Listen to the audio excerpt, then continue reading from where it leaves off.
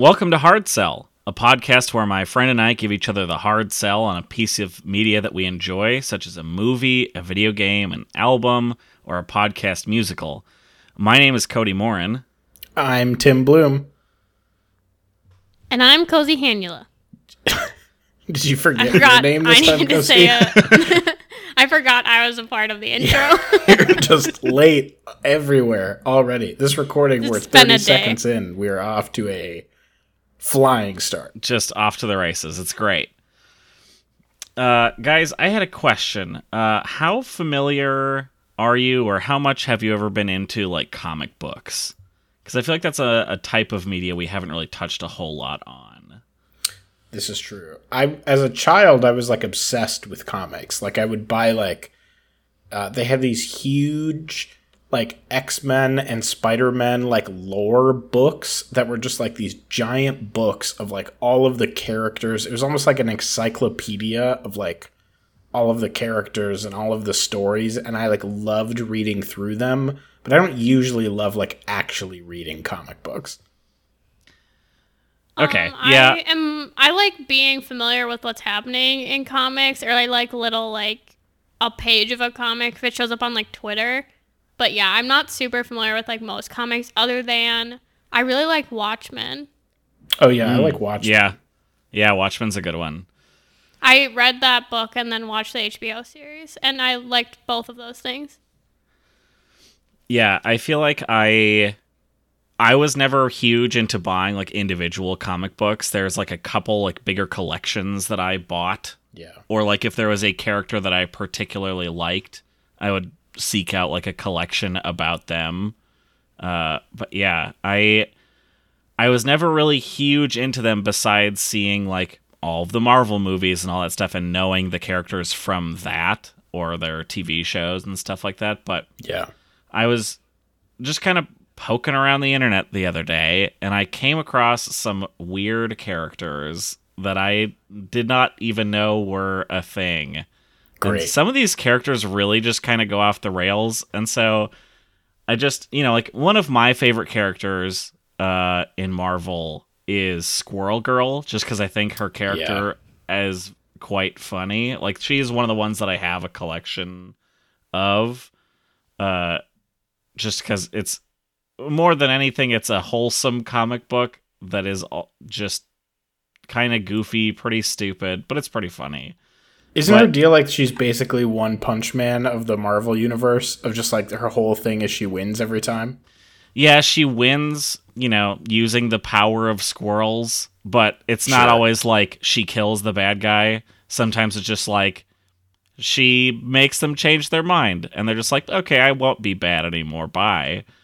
Nice. But also definitely sometimes beats them by, like, overpowering them with hordes and hordes of squirrels. Sounds like a dream.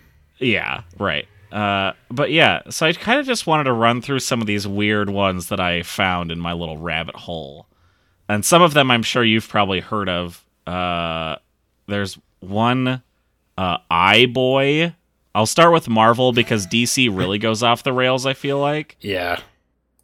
So there is a mutant in Marvel who is named iBoy, and his whole deal is that he's just covered in eyes. Okay, so this is not like the Apple-sponsored Marvel villain. No, EYE boy. Got it. Yeah, not the boy who was an iPod. I see. But yeah, no, and just that he's covered in eyes, and they have, like, they can each see different spectrums, so, like, there is a power to it, but his whole deal is just that he's covered in eyes, which is a little weird. But then they have another character in Marvel named Swarm, who I was reading about his character. He was killed and eaten by mutated bees. Sure. And then the bees, because they were mutated, like, merged kind of with his skeleton.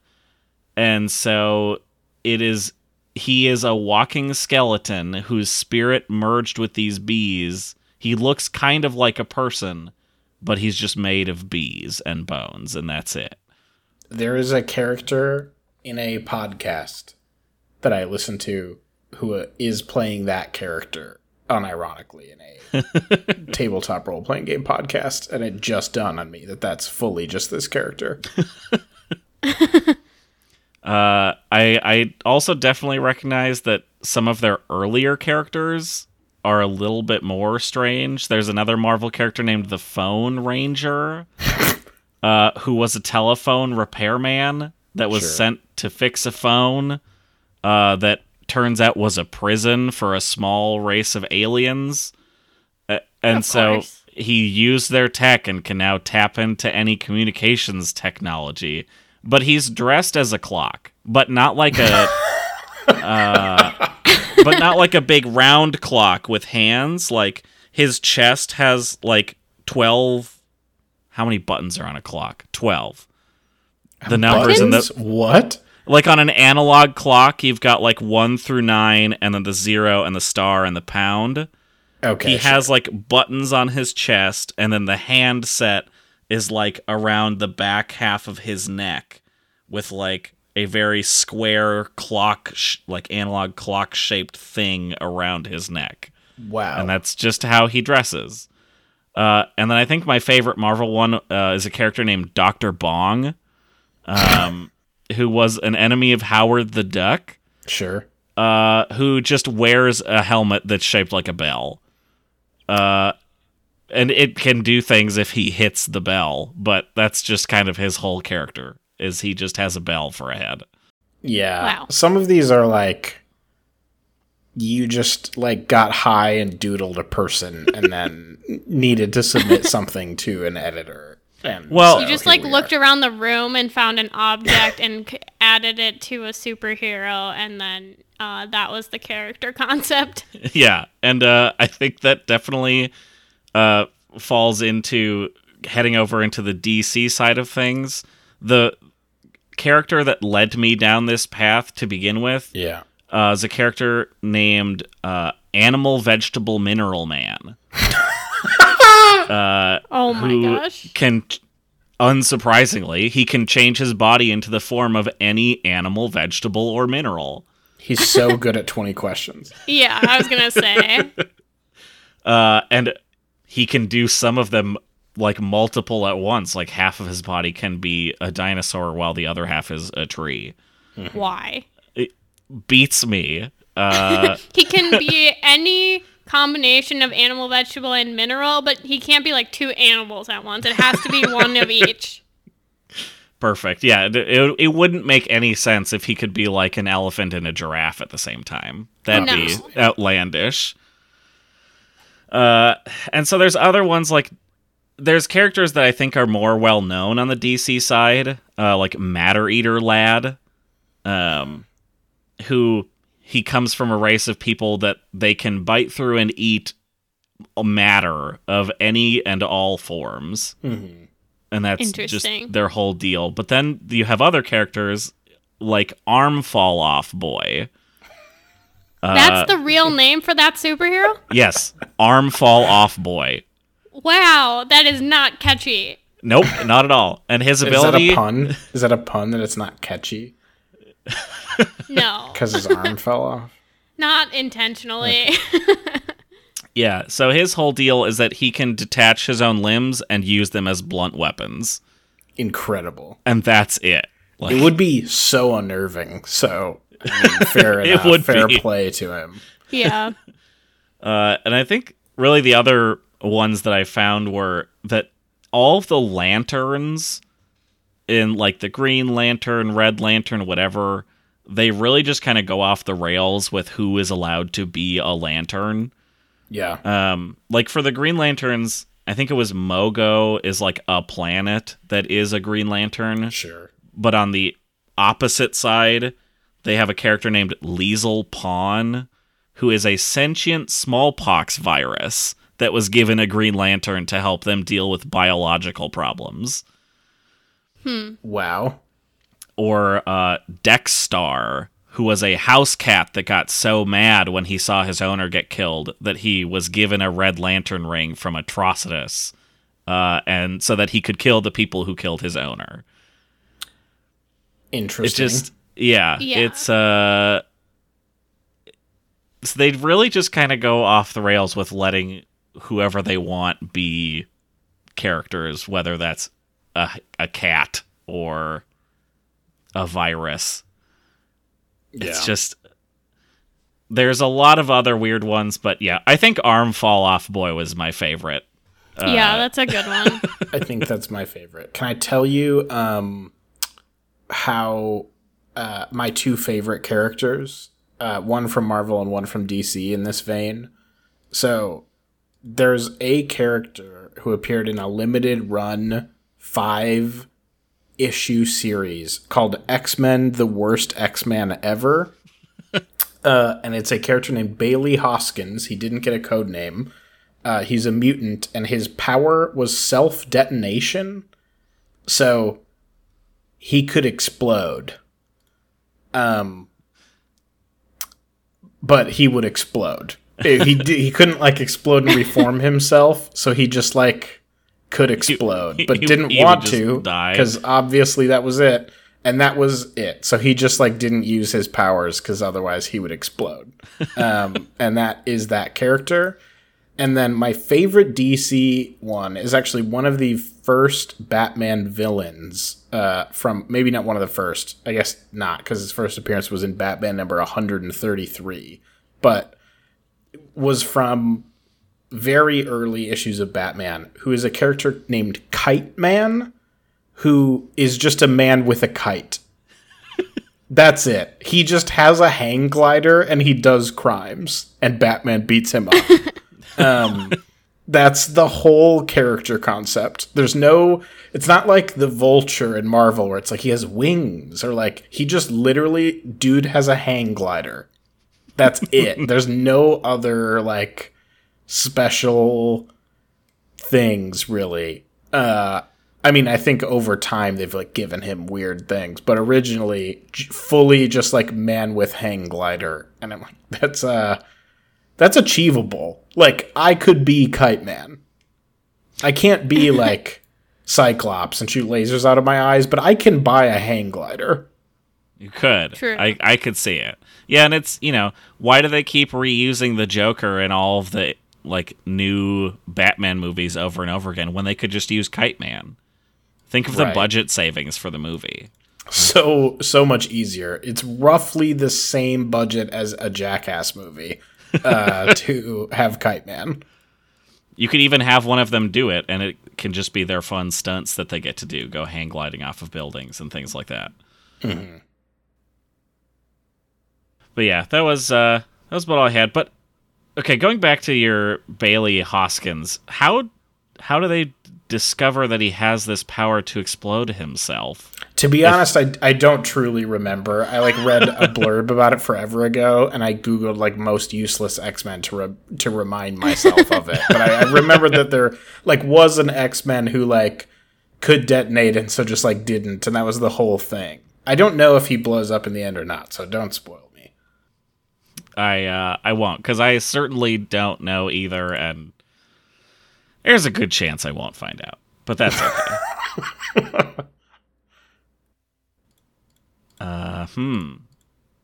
Are you stumped? Did we finally stump you? You have no now transition? I am stumped. I have no transition. Speaking of things that involve some amount of mystery. Weak. Finally, we got a weak one. Tim, last episode, I pitched you on the children's animated TV show on Netflix, Hilda. What did you think of it? You did pitch me on Hilda. So you had me watch the first season of Hilda. There's 2 seasons and a movie, right? Yep. Yeah, and I think there's a third and final season on the way. Sure.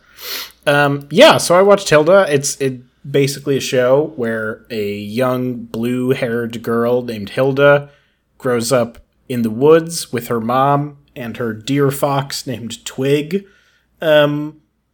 And she hangs out in the woods for, I guess, spoilers for all of the first season of Hilda starting now. Lives in the woods for a few episodes until a giant she befriends inadvertently stomps on her home, destroying it, and she moves with her mom to Trollberg, the nearby... seems like the closest nearby city. Maybe the only city, it's not clear, but a city of other human people to live and hang out and make friends. So I think there is kind of a plot. There is like a through line through, but it's pretty like you could pretty easily like pop in at any, if you know the premise generally, it's pretty like Monster of the Week style, like you can pop in, pop out, and it's mostly fine. So I will just chat through my notes in the order that I made them. My very first note as I was watching this show, great music and like great sound design in this music, like from episode or sound design in this show broadly. Yeah. Actually don't love like the theme song, but everything else, like all of the music throughout, it has this like nice sort of like, it's very much about the show. Like the theme of the show is very much about like nature and Hilda's relationship to like the natural world and how she's much more comfortable in nature versus around people. And it has this nice like twangy, naturey vibe, but there's also this like electronic back to the like the beats and stuff like that I think flows really, really well and like feels really unique for a kid's show like this. Yeah, I noticed it the first time I watched an episode. I think it's the first episode. They play just the instrumental part from a kind of electronic indie-ish artist named Kishibashi. Yeah. And I picked up on it pretty quick. And, like, yeah, just kind of similar motifs to that carry through a lot of the show. And I agree. I really like how the music is done throughout. Yeah. And I think the music, like, accentuates what they're going for. Because what they want, it's this world where, like, you know, she is in nature, and there are things like, it's this weird juxtaposition between realism and, like, nonsense in a way that makes it sort of hard to pin down. Like, this is a world where, like, they live in the woods, and there's someone named the Woodman, who's a man made of wood, who comes into their house at will, seemingly does not respect their privacy in any way, and his main goal is to drop wood off and sometimes steal their books. And that's his whole deal. And there are, like, giants that people don't really remark on. Like, it's sort of surreal, but also at the same time, like, her mom has a graphic design job. Yeah. Like, there's, like, the juxtaposition between, like, how much this is, like, the real world circa, like, 2001, versus how much this is, like, a weird fairy tale world. Like, that mashup is kind of works for me and is sort of, like, fun and feels, like, kind of fresh and interesting without feeling, like, super random. Like, it feels like the world has an aesthetic. So when something pops up where, like, they have, like, a television, like a full TV set, it doesn't feel like way out of place, but it also it's hard to, like, predict. And I think the music is almost kind of similar, where there are, like, kind of fantasy, relaxed, like, old school nature-y vibes with these, like, newer backing tracks. Yeah, I like that contrast where, you know, she might be in school one day with, like, it's just a regular classroom with desks, and they're just learning regular, like, math and things like that. And then there are also big rock trolls that are attacking their town that would feel like it would be in just a different setting. Yeah. Like, it doesn't feel like this is the setting for that, but yeah, I think it works kind of in its own way. Yeah. I have more thoughts on this, but we'll get to that in a minute. Yeah. I also, one of my notes is I really like the animation style. It's drawn. Oh yeah, me It's- too. It's very, very much drawn. It's not like a CGI animation at all, at least not that I could tell. Yeah. It reminded me almost of like old school Cartoon Network. Like a little better than like Ed, Edd n Eddy or like that era, but like Yeah. not by but like simpler than, oh god, what was that cartoon show with like the kids who had the secret? They all Codename called Kids each other- Next Door. Yes, Codename Kids Next Door. Thank you for picking that reference up. Like way simpler than that, but like, you know, it had high quality, but like simple in a way that was very nostalgic. As a kid who very much preferred Cartoon Network to like Nickelodeon, this had strong Cartoon Network vibes, I think. Yeah. And I think the art is one of my favorite parts about the show. I love their use of color. Like when they're in a dark scene and everything is like kind of washed out and muted. I like how they do that contrast really well. Some of my favorite shots in the show are like when they do a zoomed out view of the characters and you just see like their little tiny characters walking along. I feel like just the little touches like that, I really enjoy how they did with the show. Yeah. I think it's pretty well done. It could tell, so I looked up later, this is a like book, or it started as I think a graphic novel, right? I believe so, yeah. Yeah, graphic novel series. So, and like you can tell, like it's inspired. It looks like it's pulled from a graphic novel. Yeah. In a way that like isn't shitty, just like is, it like pulls from that aesthetic, I think, like really effectively throughout the show. Yeah.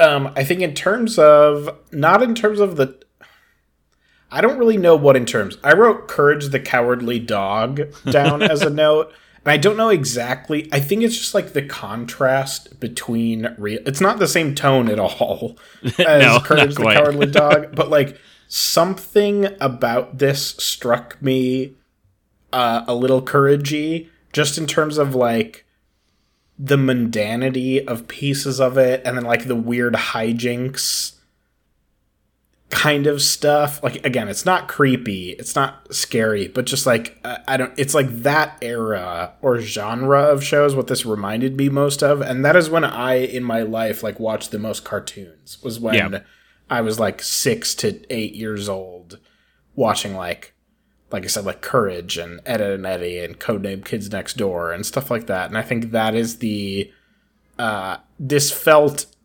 more or less in that vein of like animation style and like basic show structure and things like that. I guess actually, now that I'm thinking of it, the animation reminded me most of like Dexter's Laboratory. Not in terms of like, this is way more cinematic and stuff like that, but just in terms of like what the characters look like and stuff like that. It's really like that era. Sure. And I like that stuff. That kind of worked for me. Yeah, and you had kind of mentioned that it's not like quite creepy, but it just like encroaches a little bit on like those darker vibes at various points that some other shows like Courage and things like that did also. Yeah, I do think in general the closer it got to Courage, like the closer it got to like creepy vibes, I didn't love that in the show. Like it didn't really work for me because it felt so like out of tone with what was going to with like the rest of the show. So like when Courage gets creepy, it's because Courage's parents, the old couple, have been like possessed by a demon or trying to eat Courage or something like that. Like it's super creepy.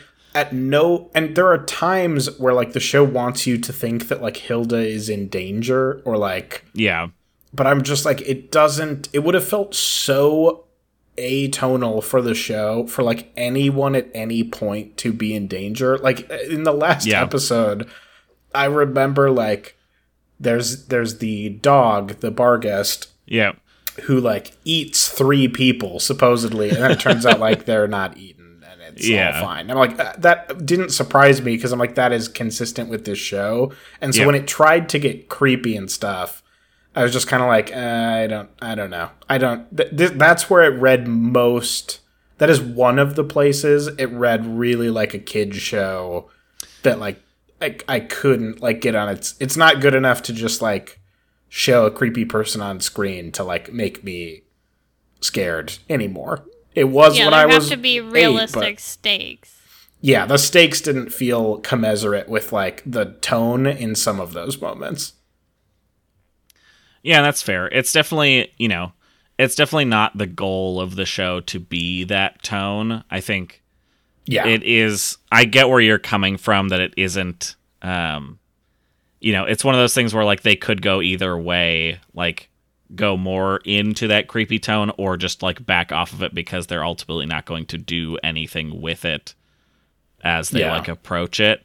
But yeah, it's intended to be like a brighter show overall. So like once it gets kind of close to something like that, it definitely does back off pretty hard. Or like with the Rat King that they find in the sewers, that like, they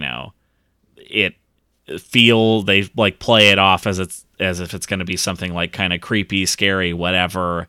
And then once Hilda meets it and starts talking to it, it's just like a joke, basically. See, I actually like the Rat King thing because it's funny. Because, like, the Rat King is, like, a deeply likable character, and a Rat King is, like, truly the most horrific visual that you could imagine. Yeah.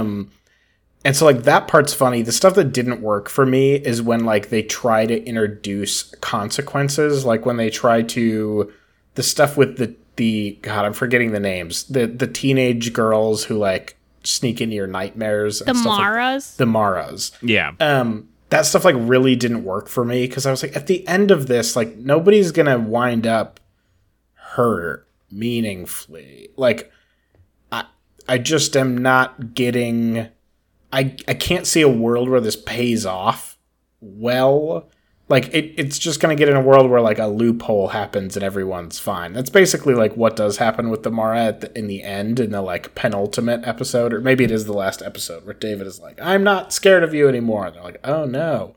And it's like, okay. I don't, like, I just don't, I like, know there are, bullets they can't fire without, like, ruining the tone of the show. And so when they hint that they're going to fire it, it doesn't really work, except for like the Rat King, where it's so even like talking about that bullet being like mentioning Rat King, I'm like, oh my god, this is like really wild. And so like I think that pays it off, but when it's just like, I don't know, some of that stuff just like didn't.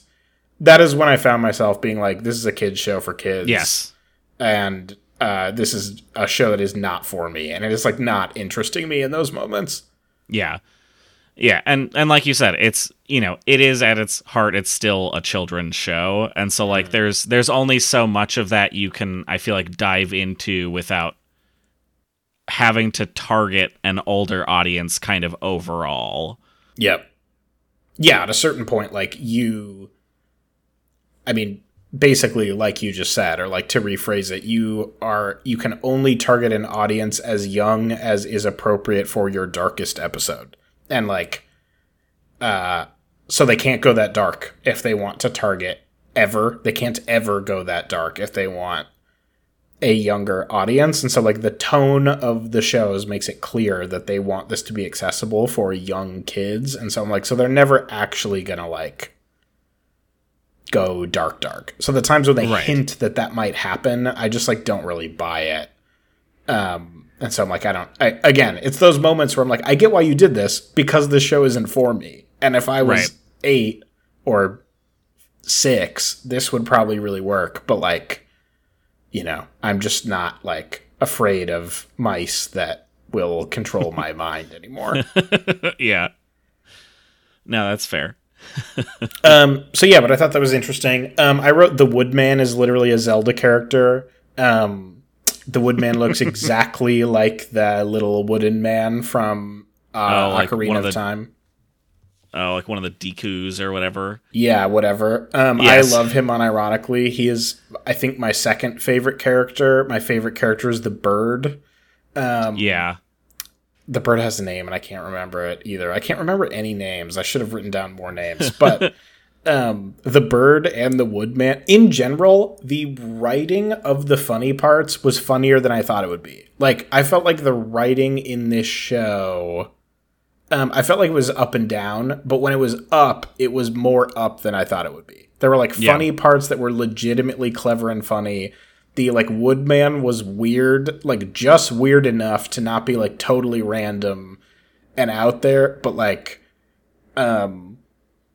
weird enough to be really like fun to watch.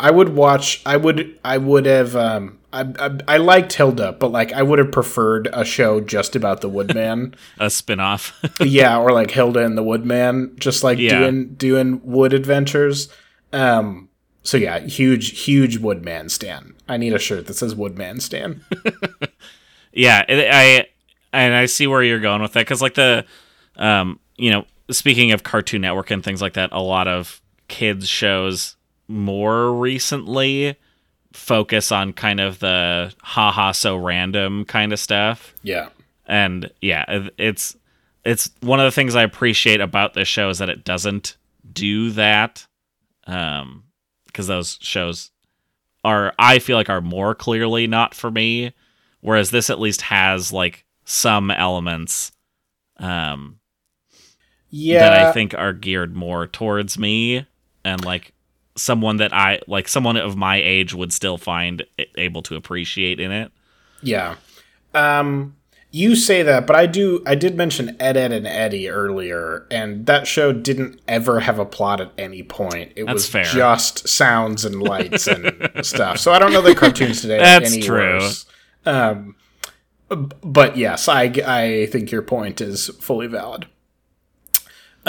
Speaking of, so I talked about like I would have preferred a show with the Woodman and Hilda. I think in general, this show was strongest when it leaned into weird stuff and weakest when it was doing like kid at school who doesn't really fit in stuff. Or maybe not weakest, but like the least for me. That's when it was most like a kid's show. Like I liked the episode with the bird of just like weird bird who can't remember its name, talking about whether birds can walk. I liked the episode where the elves are trying to deal with like a real estate deal that went bad. The elves trying to deal with paperwork at any time was always good. Yeah, I thought I wouldn't like that when it first was a thing. They leaned into it so hard. They devoted one of 13 episodes just to like a discrepancy in paperwork amongst the elves.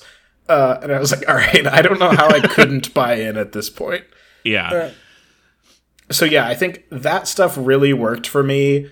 And any of the plot lines that were like, like there was a whole episode of the initial episode with the Sparrow Scouts of like doing the task to like get the weird plant people planted, the like Troll Rock plot line. I was like, where David captures the little baby troll and it's running loose. I was just like, I feel like I've seen this before, where like kid brings a weird thing into school and is trying to hide it, and like there's nothing new for me here in this moment. I think my least favorite episode was the ghost, where like Frida's room isn't staying tidy, and then they have to like argue with a ghost to like get a book back, and it's like all of the like mundane home life stuff was the time I found myself just like on my phone like waiting to get to the next, where I could like feel 5 minutes in I was like, the premise of this episode is like deeply uninteresting to me, and so I'm just like waiting for the next like weird elf real estate episode to hit me, and then I'll be bought in again. Yeah, I think I agree, especially, I never was a huge fan of those, like, classroom scenes or, like, them going out and doing fundraising and things like that, but, like, I think my favorite episode was the second episode, The Midnight Giant. it had like two kind of parallel storylines. It had partially dealing with the elves and all their weird stuff, and then also the giant that you had talked about that ended up crushing their house, and him finding someone and like learning about their like race's history and all that stuff. Yeah. My big note was like the first 3 episodes I felt like got better with each episode. Like 3 really strong episodes, and then the next 3 episodes were the Sparrow Scouts, the Troll Rock, and the Nightmare Spirit, which is the first Mara one. I was like 3 really weak episodes, and then, or at least 3 I really liked, and then 3 I really didn't like, and then the rest of the season was like pretty back and forth, where there were some ones that were like really tough to get through, and some that I enjoyed. But yes, I think that the first 3, like the opening episode, I liked a lot more than I thought I would, and then I really liked the second one and really liked the stupid bird parade. Yeah, I think those 3, at least in my opinion, were like the peak overall of the season. The very beginning, and then it's all downhill from there. And I didn't necessarily think the rest of them were like bad by any means. Like I enjoyed the show as a whole. I think I'm less bothered by some of the kids' stuff than you are. Yeah. But I think watch a lot more of these kinds of shows, especially having a 3-year-old, an almost 3-year-old. Like, yeah, I would much rather watch this as opposed to another episode of like Mickey Mouse Clubhouse. Yeah, I certainly would also. But you know, but I enjoy like animated shows that are targeted towards children, you know, children focused stuff and all. It just doesn't bother me that much when it like I can feel myself kind of zone out when there is an episode where it's clearly more focused towards like kids than like exploring something interesting, but yeah. I think I definitely get where you're coming from, though. Yeah, I think fundamentally it's like the ones where the premise of the episode feels like a bit. Like, the whole premise of the initial episode is that, like, Hilda needs to make an appeal because these politicians campaigned on getting her to leave her house, and now, despite saying she'll solve the problems, they have to fulfill their campaign like, the premise is so like weird and funny to me that it like keeps my attention. And that is the difference, right? Is like I don't come into these shows with like a like I don't like this isn't the type of media I choose to watch. So like the stuff that's interesting to me is when it really like subverts what I'm thinking, and when it does kind of like a classic one of these, even if it's pretty well executed, that's where I just like, you know, it doesn't like annoy me, I feel my attention, I will like drop my attention immediately, and then it's hard to get it back to the point to even like pay attention to what's happening, to be honest. Yeah. But I agree. I think that fair. first 3 were my 3 favorite episodes in the season. Yeah. I do think there were good moments later, though. I think the hardest I laughed in the show was during the singing episode with the mice, when the bug flew into David's mouth right as he started to sing. I don't know why. It's such a like dumb, predictable bit, but it just like killed me. Really great. The same episode, Hilda like tries to be encouraging about what happened, and David responds, "If at first you don't succeed, try to pretend it never happened." And that is a phrase that I want to continue using in real life. So loved that part. I think the other note that I had, the last like note that I took is Frida's a giant asshole. There's the episode I talked about of like the ghost. I reacted so negatively to that episode because the thing I associate with kids' TV shows more than anything else is plot lines that feel like emotionally incongruous, because kids have not like developed an ability to understand characters deeply, so it doesn't really matter. You can do something where like Frida gets really upset about a book, and it feels like rational, like it doesn't feel incongruous because like you're a kid, like whatever, like Frida's upset about a book, you take things for face value. But I'm like, none of this like makes either Frida is not actually friends with these people or she's a giant asshole, and either way I don't care about Frida anymore.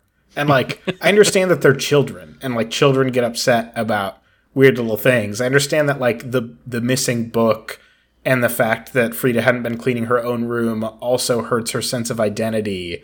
But like that part isn't executed well enough for that payoff to feel appropriate. Because again, when you're targeting kids, you don't need to like you can't, the way you execute something like the fact that a book is missing, the fact that my room has been getting cleaned by someone else all this time hurts my identity, is with a lot of subtext, and you can't do that with kids. And so instead what you do is a lot of just like either no subtext and you just like are doing a thing and it's weird and incomplete, or you're telling instead of showing. And they sort of did like both at different points in the show, where you're just like telling like, who am I anymore? And it's just like, okay, like this is not, that's where like the quality of the writing in those moments, the quality of the writing is really high in some of the funny moments and some of the plot stuff, in some of the character interaction early in the season, and the quality of the writing in some of the later stuff, especially between the three friends, I think was really low. Yeah, and I think that was one of the things I didn't always love is like a lot of the secondary cast, just their characters in general, which again, it's a children's show, so they kind of tend to be, but they don't have to be, like more shallow and more they just like, they are a personality and they have these traits and that's like the character. Yeah. Yeah, like you have like Frida, who is the wants to be the best, can't handle things being wrong character, who gets mad when something like very mad when something like their favorite book is gone or whatever. Yeah. That is kind of the character to some extent. Yeah. I mean, there's a whole, like, Frida gets written out of, like, 3 episodes because she's so angry because Hilda said we could do this one specific thing to get your book back, and then it didn't work. Yeah. And it's like, if you're gonna do that, then you have to, like, show Frida being unreasonable ahead of time, and the crew, like, powering through it anyway. But it's such a weird, sudden heel turn. It is. That I'm like, I don't even know who Frida's character is anymore. Like, I don't really understand what's happening. Yeah, because she was never set up to be like that any time before this, really. No. And, yeah, it was like her room no longer being clean by someone meant that she was no longer perfect, which meant that her entire character had to shift. Right. And that was like the whole bit. Yeah, and it's just kind of like, you know, she's shown getting like stressed once or twice when her plans don't go exactly right earlier, but like it's just like a sudden, drastic, weird, I don't know, it just felt kind of like out of nowhere. Yeah. I think, like, in summation, at the end of the day, like, the best this show felt to me, it reminded me of, you guessed it, Outer Wilds. Like, the moments where what it was leaning into was Hilda's, like, curiosity and, like, desire for exploration and, like, openness about the world, and and like this bright heartedness in the same way that Outer Wilds is like fundamentally, it like gets to dark places and asks really big questions, but has like a fundamental optimism about like the world and the people in it, while being like really interesting and curious and things like that. I think is the best the show was. And at its worst, the show was like Rugrats, where it was like, there's nothing for me to grab onto here. It's just like sound and colors and like nothing hitting me. And so I think that it had some really good highs that I really liked. And part of that's the music, part of that's the script, part of that's the aesthetics. You know, I think the voice acting throughout was really good for what it was, but like, I think the highs were higher than I thought they would be, and the lows were as low as I was afraid they would be. Yeah, I think I definitely agree with you on the what parts of the show were better.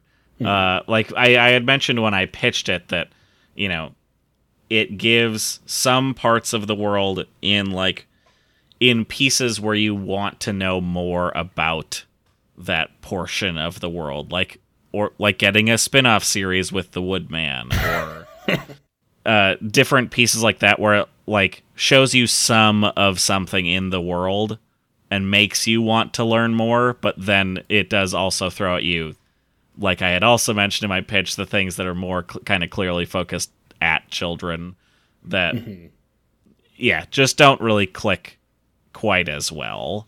Yeah. I think those are the big things that I wanted to talk about. Cozy, I know you also, we didn't watch this together. We watched this separately over the past couple of weeks, but Cozy, you also watched this. Was there anything else you wanted to talk about before we verdict? No, you touched on like the main parts of like it. I think, the things that really like piqued my interest were like really interesting characters and some like fun ideas and like some of the silly concepts of like the elves obsessed with contracts. Like I really did enjoy, but I felt like overall the show just like wasn't really meant for me. Like it didn't feel like I was not really the target audience for this show. But like if I had to, if I was like babysitting a child in the right age range and I needed to watch a show, like I would watch this one for sure. Like it seemed like a really good like show for kids, but I don't think I would like pick it up on my own if I like not pitched for this show. Yeah, that's fair. I definitely don't blame you on that at all. And yeah, I think that's what I like about shows like this, is that they are geared towards the same age range as a lot of other shows out there. And I think while they still have things that are clearly targeted towards that age range, like it has more interesting parts than a lot of other shows tend to have. There's definitely some other shows out there that, you know, one of my other favorite shows that's kind of targeted towards the same age range is Steven Universe. And it tackles a lot of kind of similar like curiosity exploration type concepts, but it has also, just like this, entire episodes that are like a musical where kids are singing a song and stuff like that it just, I would like lean toward, even though I love that show like overall, I would just about skip some of those episodes because they're just very clearly not for me. Yeah it makes sense. But yeah, I don't think I had anything else to talk about either, so I guess all that's left is for you to give me your final verdict. Would you give this a yeah or a nah, Tim? I went real up and down. Like I said, very strong first 3 episodes, couple very weak episodes after that, and then I think like the ones I liked were really up and down through the end. I think at the end of the day, I would give season 1 of Hilda a yeah. I think there was enough, like, when I think back to watching it, I enjoyed my experience of watching the show. Granted, some of my experience watching the show was like playing an app on my phone during episodes I didn't like. But like, Yeah.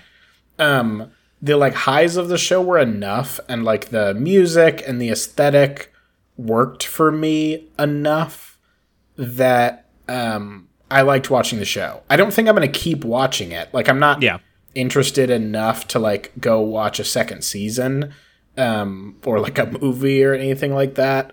And it's almost like the opposite of my last verdict you pitched me, where I'm like, I truly hated playing Shovel Knight, but like you've sold me on like why platformers are interesting. Yeah. And like, I don't know that I think kids cartoons are any more or less interesting than I thought they would be.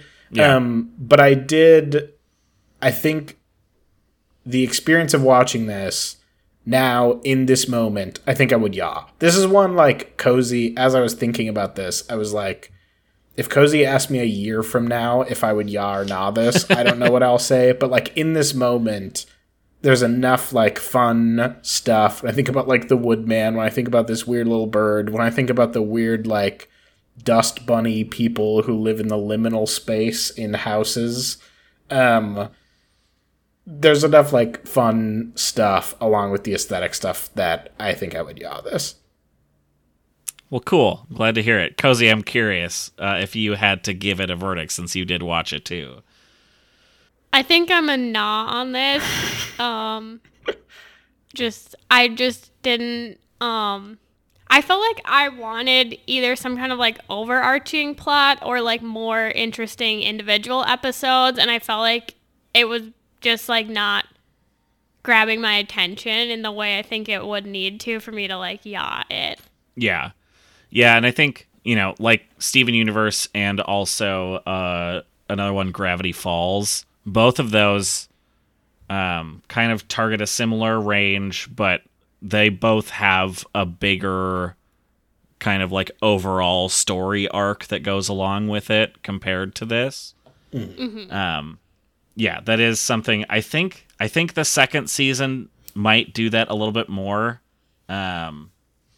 than the first season does of Hilda.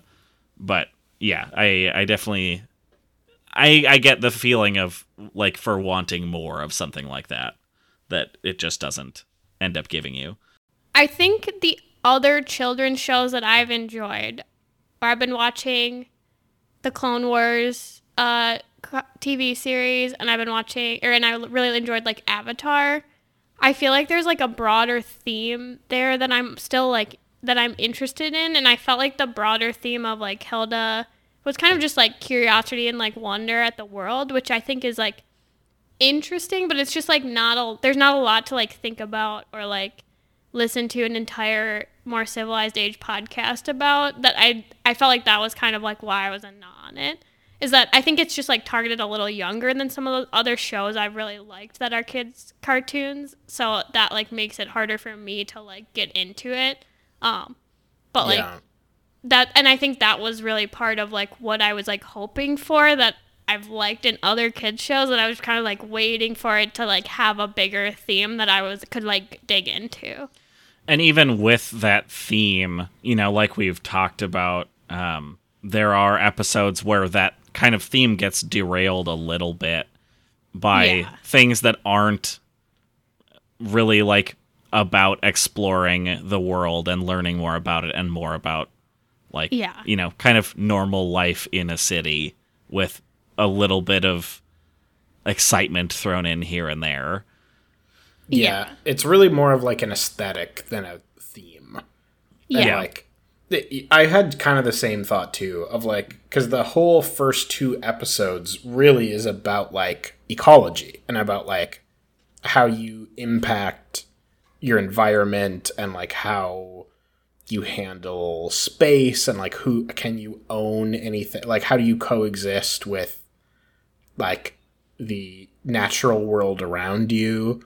And then like that's pretty much, I mean, that's so broad that you could say that applies to any show ever, of like how does a character exist in a world around them. But like even within its structure, that is like more or less abandoned by episode 3. And like I thought that's where it was going. I thought it was going to be more like Hilda's desperately trying to like make the city more like the natural world, and both have to kind of adapt to her. And instead, by like the end of episode 3, she's found a Boy Scouts or Girl Scouts, basically, that is just like her people. Then it's fine. And I'm like, oh, okay. So we're not going to run with that.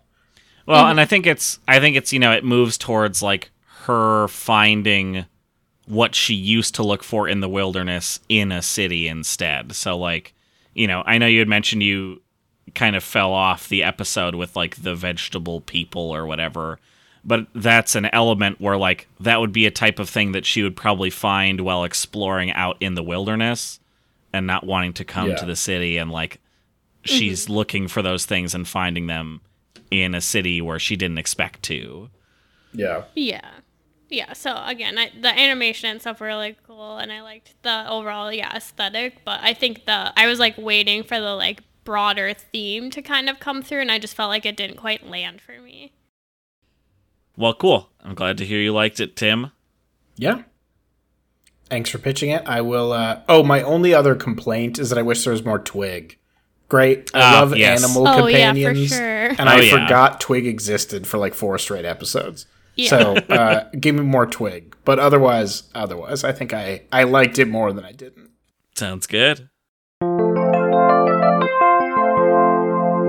All right, and now, as always, it's time for our middle segment with Cozy. So, Cozy, what do you got for us today? It's time to bring back a segment that we did a bit ago. It is time for Celebrity Amnesia Part 2. The first time we did this, Tim and Kyle had to come up with celebrities that or at least the audience would recognize, but I would not be able to name a show or movie they were in, because I'm bad at celebrities and remembering what shows or movies they're in. So that time they pitched all male actors. So this time I've asked you guys to prepare some female actors so I can guess what TV show or movie, I think you each picked 3 actors are in. In Kyle, in my defense, you give us no lead time previously. You're right. And so when you Google actor, it's generally men who pop up. Yeah. It's fine. Now we're doing the other side, so. Now, this is a funny concept of me pitching something like this to you, because I would put money on the fact that I would be worse at this game than you. Okay, well, we may have to have I'll have to make you both round of Celebrity Amnesia, time. Where Cody and I compete. Yeah, just give us a list of characters and we'll just do a speed round to see who can get them first. There we go. All right, well, because I know more actresses than you, I will let you go first, Cody, in case you steal one of mine. Sure, sounds good. Yeah, I prepared a little bit more than 3 just in case. But, so because I also am not great at this sort of thing, I have no idea if any of these characters are going to be like like something that you won't get, or just like a fastball straight down the middle, perfect for you to hit a home run on. So the first one, though, I'm going to give you is Mae Whitman. Oh, she's in Parenthood.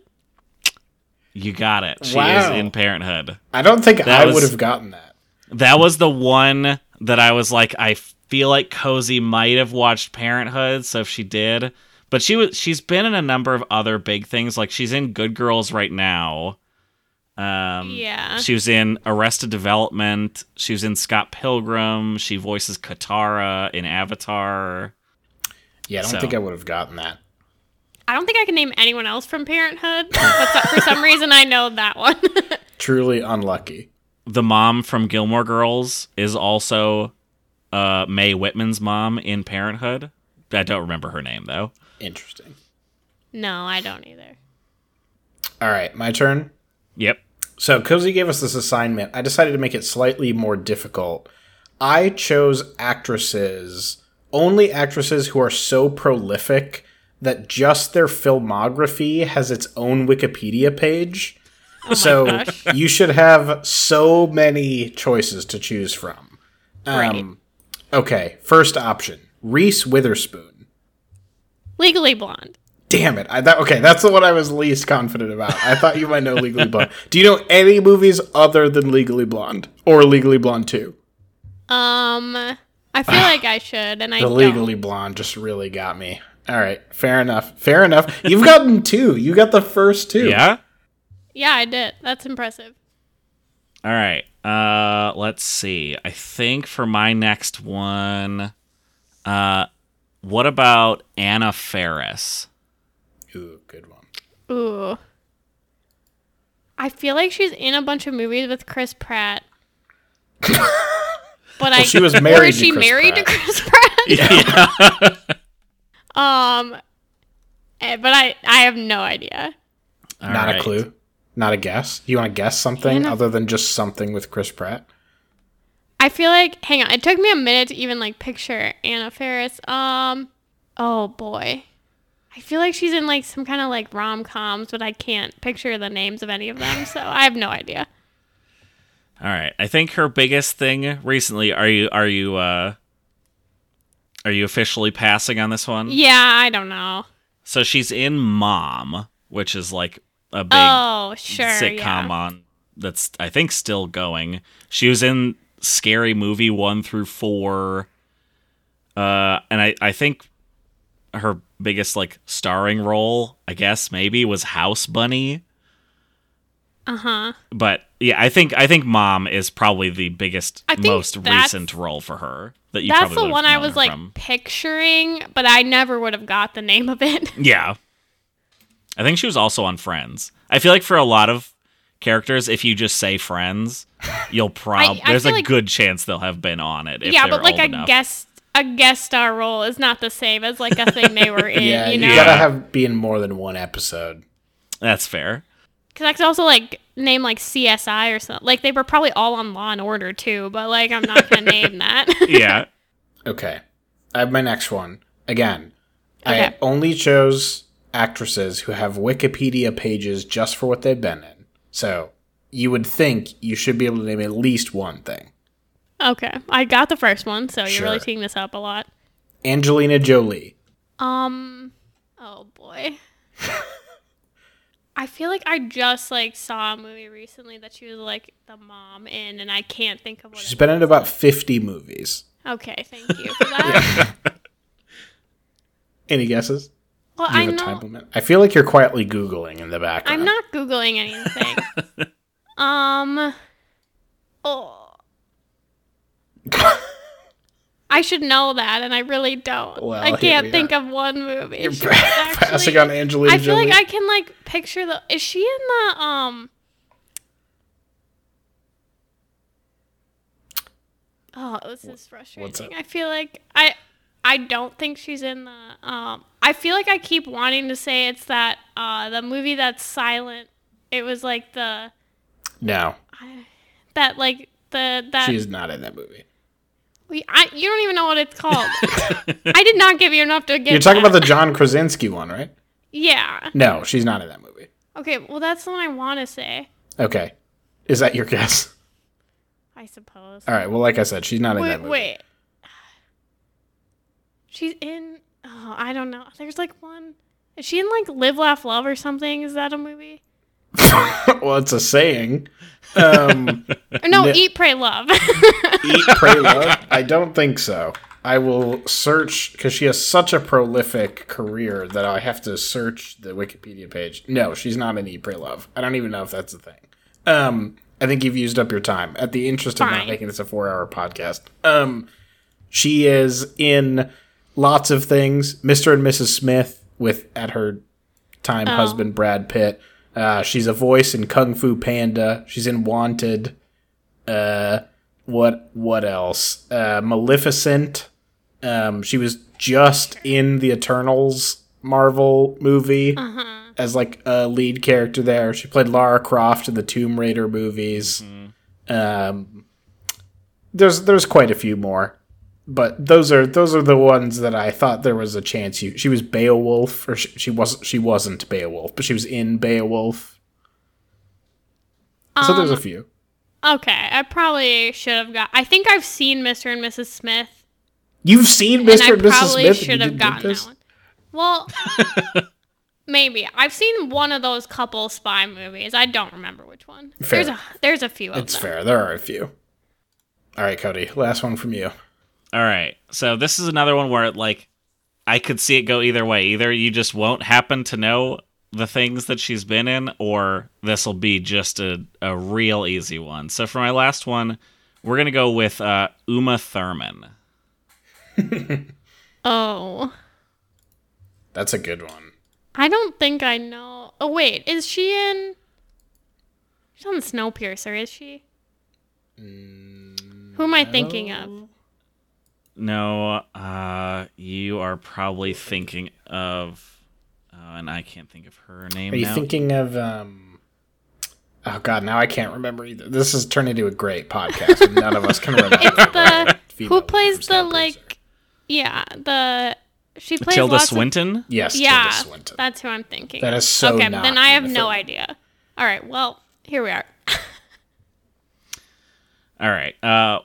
Is this a pass? Yeah, As I well. pass. All right. Her biggest roles would have been in the, at least in my opinion, in the Kill Bill movies and in Pulp Fiction.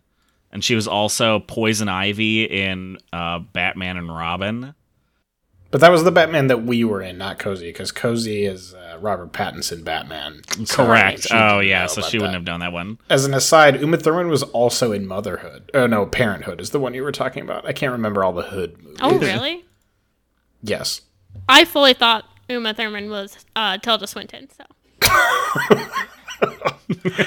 Amazing. All right, last one from me. Ready? Yep. Meryl Streep.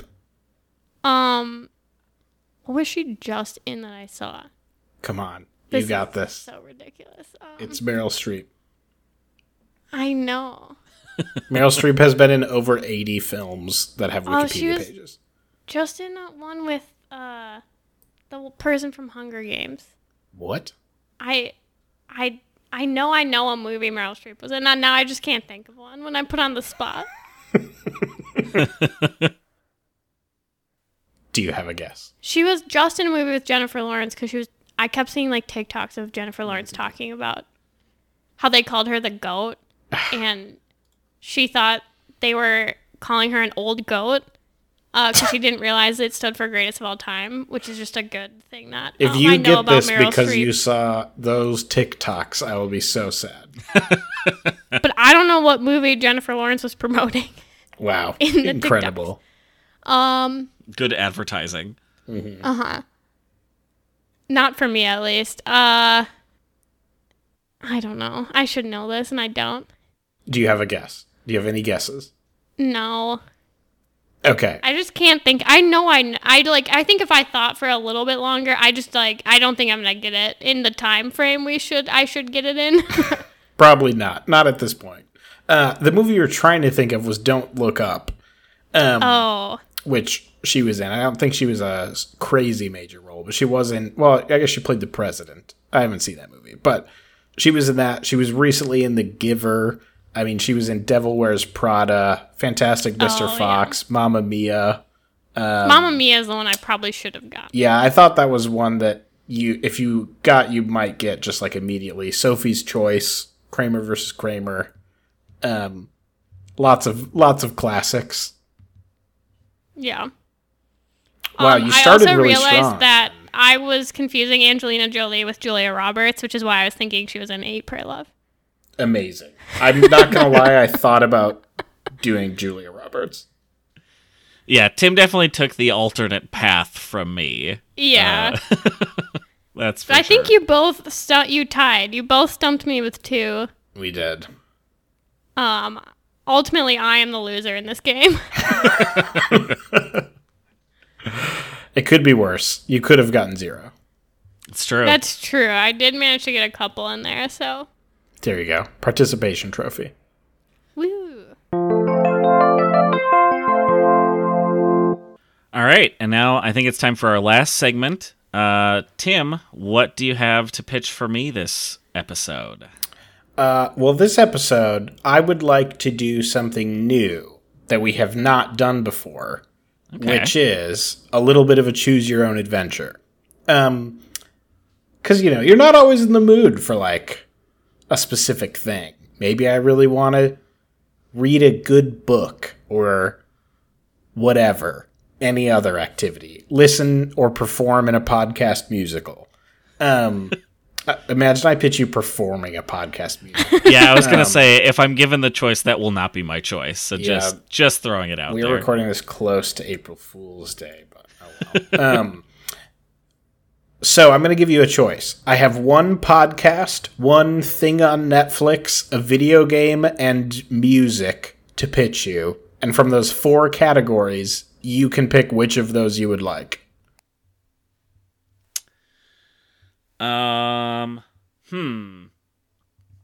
I think, because I don't think we've done it yet between the two of us, I'm going to pick podcast. Nice. Very cool. This is one I am very curious to see what you think of it. Cody, you listen to, as we've discussed in the podcast, mostly comedy podcasts. Correct. I'm going to pitch you something very much not that. I am going to pitch you a podcast called S-Town. Have you heard of this?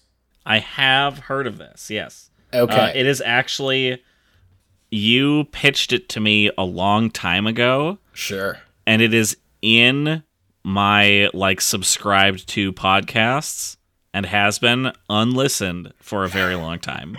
Amazing. Well, now you can listen to it. The premise of S-Town, to remind you and for our listeners, is an investigation. A journalist named Brian Reed, who is created by the producers of Serial and This American Life, and an investigative journalist, Brian Reed.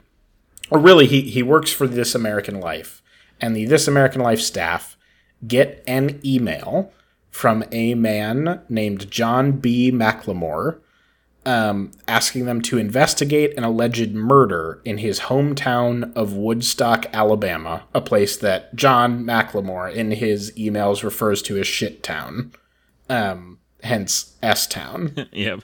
And so the stated premise is that Brian Reed travels to Woodstock, Alabama, which is truly the middle of nowhere Alabama, to investigate this murder. But that's not really what the podcast is about. The podcast takes a shocking turn that took my breath away, to the point that I can remember where I was. I was in a Greek food restaurant in the Minneapolis Skyway getting lunch, listening to this podcast, and it hit me when I was in line and I had to order and felt not emotionally prepared to order. And it takes a turn 2 episodes in and then becomes a just fully different podcast. And I think it's super interesting. I think there are people who have different feelings about this podcast, about how it's executed, in the same way that people have different feelings about Serial, of yeah, is it a good thing that this podcast exists? Or what is the, how does this affect ethics in journalism? And I think there's interesting stuff to chat about. And this is one of the media I've listened to that was most effective, in that it affected me the most when I was listening to it. And I was fully just, the first episode's pretty good and it's interesting. The second episode's pretty good and interesting. And then again, it turns at the end and then is just a very, very different podcast that I really like and have a lot of fond feelings about. So I'm excited to talk about it. Yeah, it sounds really interesting, and it's definitely an area where besides listening to the first season of Serial, it is, I think the format where I have been most stuck in listening to kind of one genre of show, as we've mentioned. So I'm excited to like try listening to something else that I wouldn't normally listen to. Yeah, I think it'll be interesting. And it's pretty short. It's 7 episodes. The longest an episode gets is 62 minutes. So it's not it's a pretty quick listen, but they really pack a lot into those 7 episodes. Cool. All right. I'm excited to listen to them. Nice. Hey guys, Cozy here, just popping in quick with a content warning for S-Town. It does have some intense topics, including homophobia, racism, and self-harm and suicide. So if you are listening along with Cody, just be aware that those topics are present in the podcast.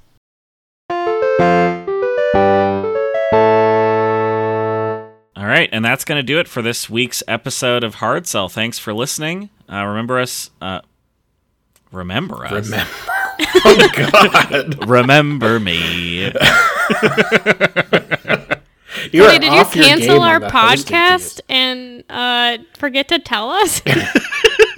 I did. Yes. Sorry. Amazing. Remember to drop a rating and a review of us wherever you find your podcasts. Follow us on Twitter at Hard Sell Show. If you have any comments about anything that we've talked about, you can feel free to send us an email at hardsellshow@gmail.com. We occasionally stream on Twitch at Hard Sell Show. And until next time, we'll catch you on the floopity flop. Please remember us. Please. Please.